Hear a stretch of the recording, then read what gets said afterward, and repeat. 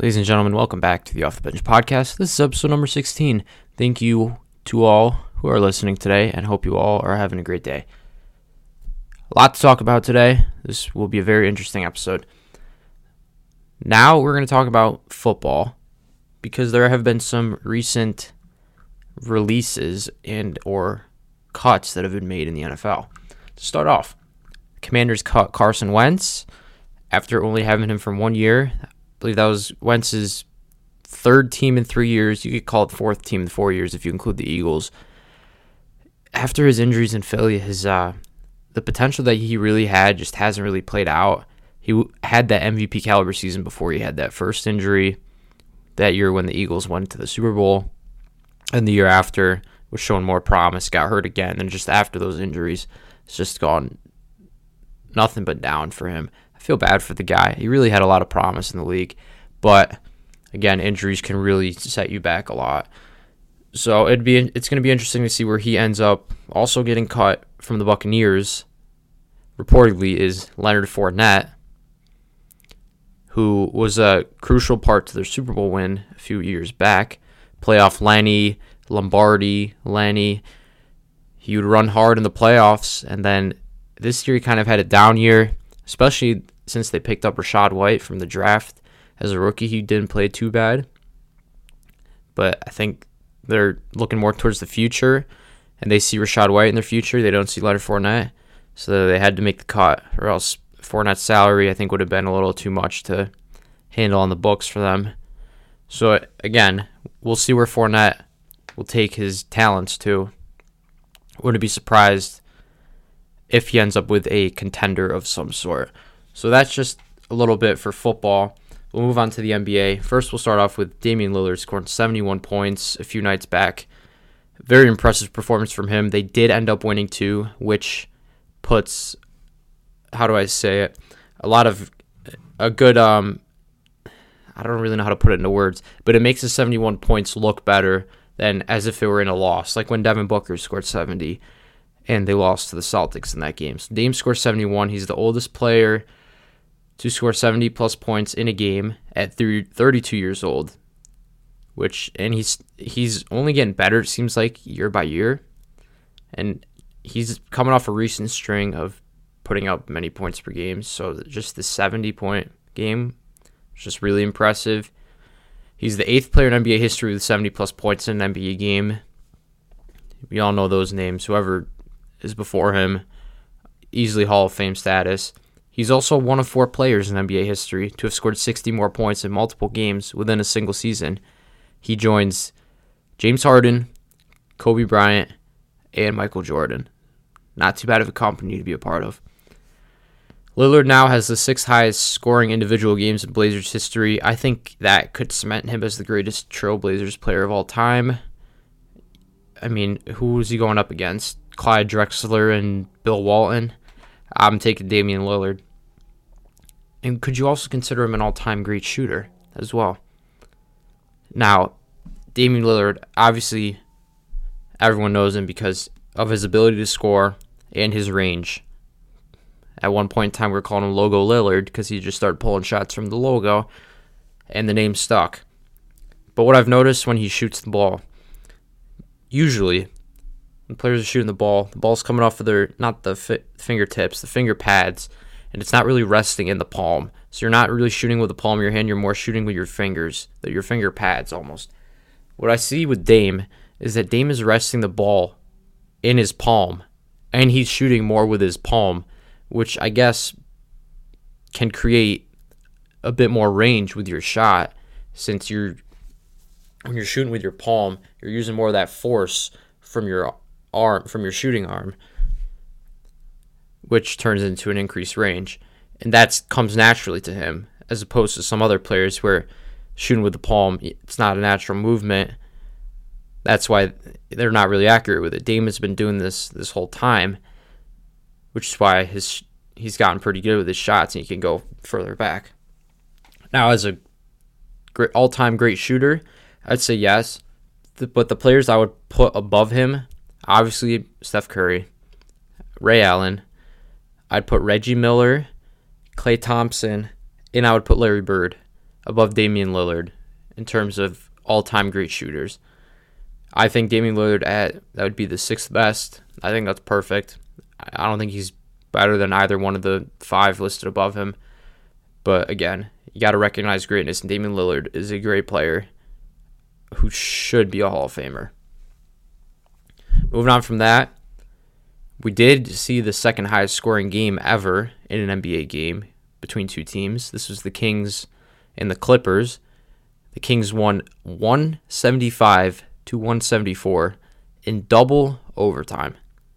Now, you look at this score, and you're thinking, oh, these guys aren't playing defense. They're just taking a lot of shots, which, I mean, to score that many points, you have to. But again, no defense. I took a look at the stats. Let me tell you, men lie, women lie, numbers don't lie. The Kings shot 58.6% from the field and 43.9% from three, which those two alone are very good numbers as a team, despite the volume of shots the teams are taking, especially threes now. The Clippers, they lost, right? They shot 60.2% from the field and 57.8% from three, which you look at it from the numbers standpoint and you're wondering, how did they lose shooting those kinds of percentages? But we'll look at more of the individual performances. The leading scorer of the game, coming off the bench for the Kings, Malik Monk, 45 points. Now, Malik Monk, I remember him back in his college days playing for Kentucky. He was playing with De'Aaron Fox, Bam Adebayo. They had a nice team down there in Kentucky, and he was a scorer. He was a one-and-done player. He was a lottery pick in the draft. He could shoot the ball. He could score, pure scorer. I remember they played North Carolina, and I believe he scored somewhere in the 40s. But yes, he could always score the ball. I'm glad now on the Kings, he's getting a lot more opportunities. I mean, he's not starting, but I think he's around a great young core in the Kings themselves, where he can really excel. On the other side, for the Clippers, Kawhi Leonard, 44 points. You mentioned De'Aaron Fox, 42 points, 12 assists. And then Paul George, 34 points, 10 rebounds. Crazy game. I personally didn't get to watch it. I looked at the box score the next day, and I'm like, holy cow, what just happened? Had to dive deeper into it. But again, a historical game. And from what people are saying that watched it, they said it was an entertaining game too. So I hope we could get at least one more game, one more high-scoring game with these types of statistics in terms of percentages. LeBron injured his right foot, and he may be out for several weeks. That is a huge loss to the Lakers, especially since the trade deadline, they've been playing really good together. They're eyeing that playoff spot, maybe play in. But LeBron, you could argue, he's the greatest player of all time. He's 36. No, he's 38 now. Oh, man. He's 38 years old. He's still balling. He's averaging, I think, at least 30 points a game. I don't know what the Lakers are going to do without him. Several weeks, someone's going to have to step up. Who really would, though, to be honest? Because the way the Lakers are run, you got LeBron and AD. They're two superstars, you call them. Is AD you could call AD a superstar. And then just a whole bunch of role players. You surround LeBron with shooters and other guys that can do other things. And that's how the Lakers win games. That's their game plan every single game. So now without LeBron, one of the facilitators, don't really know what to do. But it's going to be interesting to see how the Lakers adapt to not having LeBron for a few weeks. Another injury, LaMelo fractured his ankle, and he's out indefinitely. Now, terrible for LaMelo since he's probably done for the year. For the Hornets, doesn't really matter because they are second to last in the East right now. I guess you could say they're in the race for Victor Wembanyama because who wouldn't want a 7'5" big man who could do it all to add to your team, especially that young too? I don't think the Hornets are going to rush him to play just because right now they're not really playing for anything other than potentially getting the number 1 overall pick. So I'm assuming LaMelo Ball's season is over. And Kevin Durant, I believe he will plan, or not, he's not planning. I think he will play tonight against the Hornets. That's the plan for the Phoenix Suns, for KD to play tonight, make his Suns debut against the Hornets. We've been waiting for this for a few weeks now. It's going to be interesting to see how Kevin Durant really elevates the Suns, because now KD's obviously going to be their number 1 scoring option. That puts Devin Booker, who's been a pretty good scorer already, as a number 2 option. So it's going to be interesting to see how teams can adapt to that change, having to guard KD and also worry about Devin Booker. You got Chris Paul, who's still dropping dimes.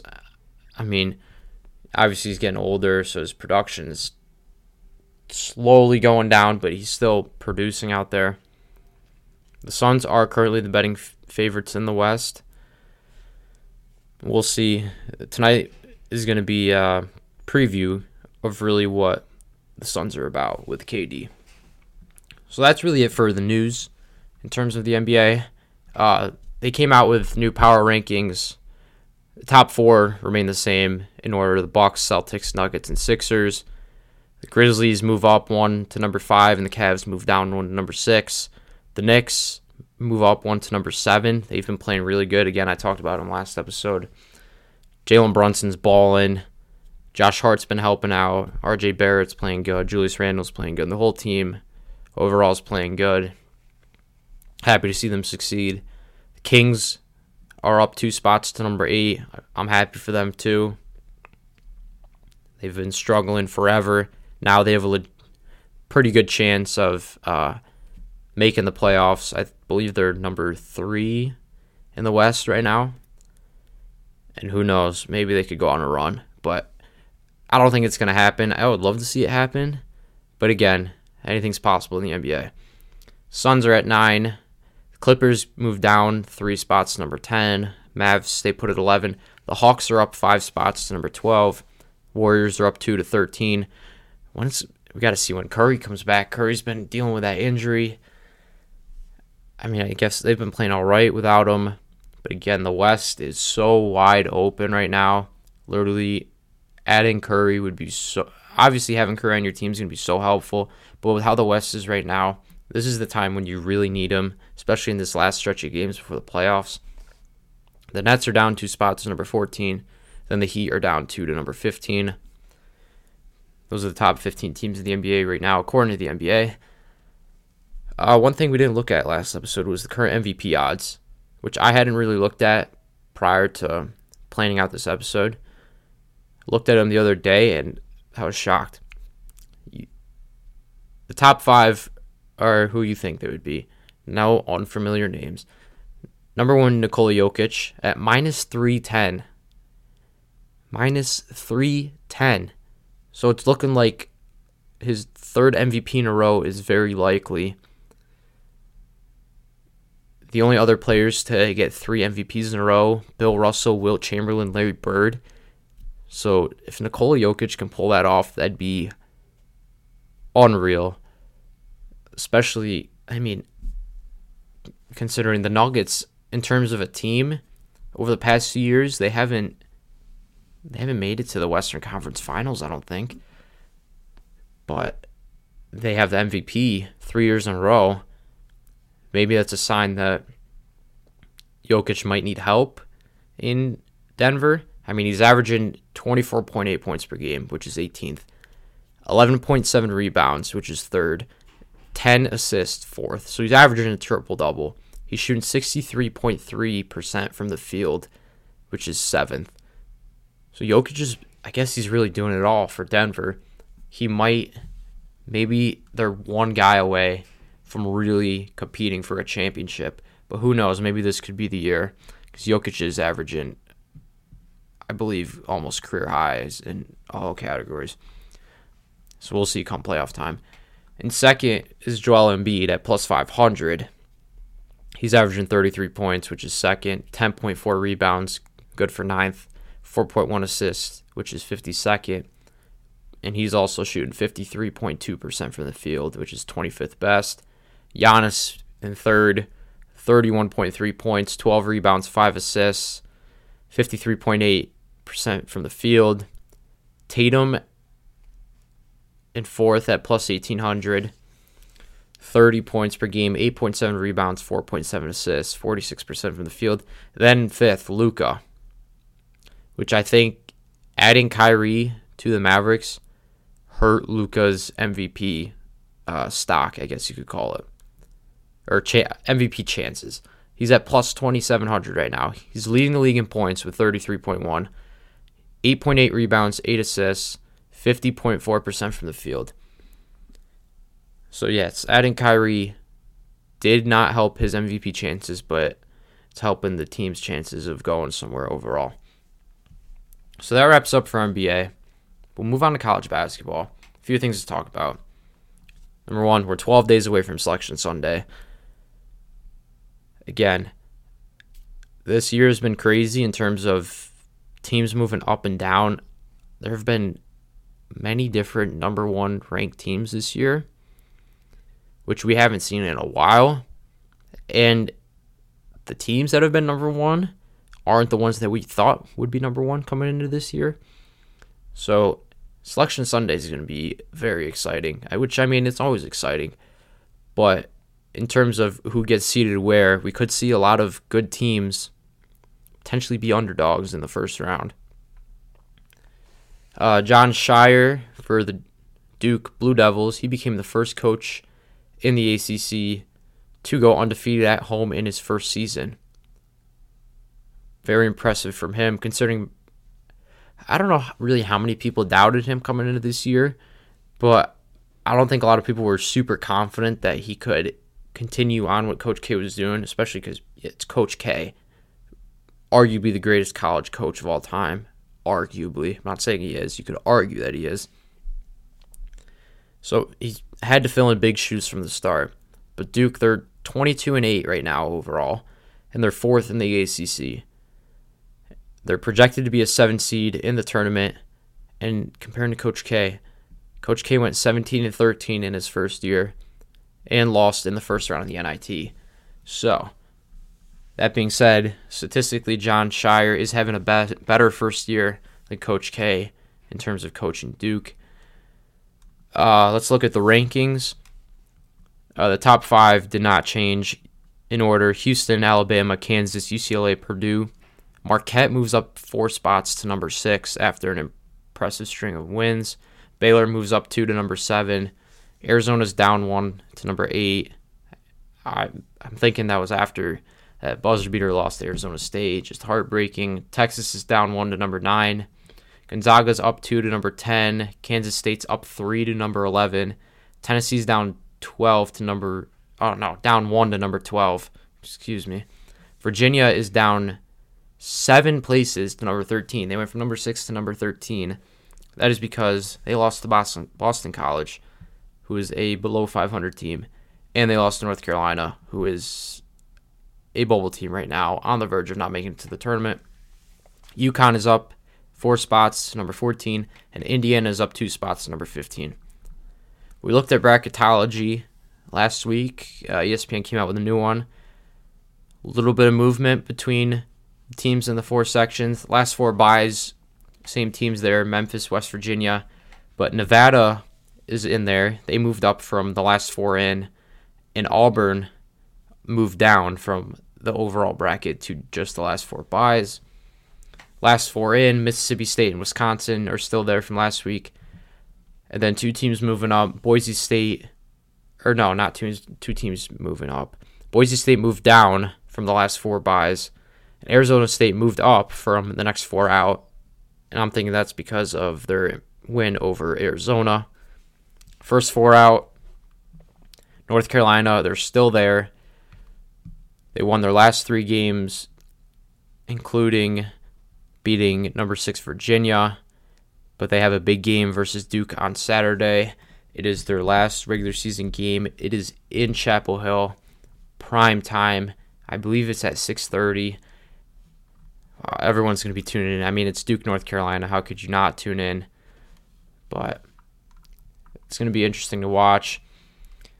Oklahoma State moved down from the last 4 byes, and then Clemson and Michigan round out the first 4 out group. And then the next 4 out, Penn State and Texas Tech still there from last week. Utah State and Charleston join them, both moving down from the first 4 out. And again, these teams really want to make the tournament. They got to win their last game or games of the year in the regular season and put on an impressive performance in their respective conference tournaments. That's going to be key to getting out of the bubble and into the tournament. So I was talking about Duke and Carolina playing Saturday. We also have 2 other big games on Saturday. First one at 4 o'clock. Big 12 basketball. Kansas, number 3 Kansas at number 9 Texas. The Jayhawks of Kansas are on a 7-game winning streak.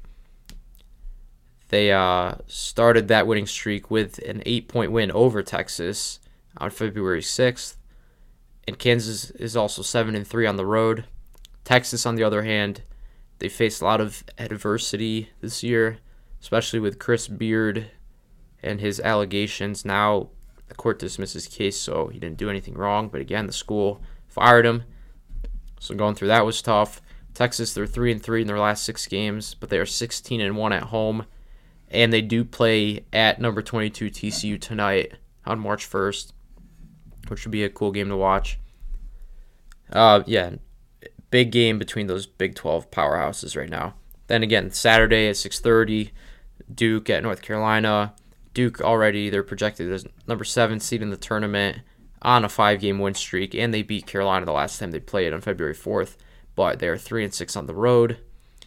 Then Carolina, as we talked about before, they're in the first 4 out. They're projected to be one of the first 4 teams out. They have won their last 3 games, though, and they're 12-2 at home. And a win here is absolutely huge if they want to make it in to the big dance. And then Saturday at 10 o'clock, we have number 8 Arizona at number 4 UCLA. Arizona's coming off that buzzer beater loss to Arizona State. They're 5-3 on the road, but they also won the first matchup at home against UCLA on January 21st. But UCLA, they're hot right now. They've won their last 8 games, and they're undefeated at home, 15-0. So I assume the game's going to be in their favor. And then Sunday at 4:30, we have unranked Michigan at number 15 Indiana. Michigan is projecting the first 4 out. They've won their last 3. They're 3-5 on the road. Yeah, Juwan Howard coaching these guys. They're a solid team, but need a win here. A win here would be huge for them, just like Carolina. And for Indiana, they're coming off of a huge loss to Iowa. Iowa smoked them. Iowa's been hot, especially after that comeback against Michigan State. That was pretty impressive. But Indiana, they're 3-3 in their last 6, and they beat Michigan in Michigan on February 11th by 1 point. So Michigan is out for revenge in Indiana. And we'll wrap up the episode with that. Thank you to all of you who tuned in for this one. If you have questions, you know where to hit up. Again, thank you all, and we'll see you next week. All right, I just finished recording the episode, and I'm looking on Instagram right now, and there's a report out saying that John Morant is being accused in police reports of beating up a 17-year-old boy and pointing a gun on him. That is the report. Very new right now. Initial thoughts on it, not a great look for you, John Morant. Not a good look for the NBA itself. I think if this turns out to be true, this accusation, John Morant's career has a decent chance of being over. That's all I can really think about right now is, obviously it's not good for his career, but we do need to wait and see for more stuff to come out to see, in fact, if this is true. And if it is career-threatening to John Morant. That's my thought on that. But again, hope you all have a great day.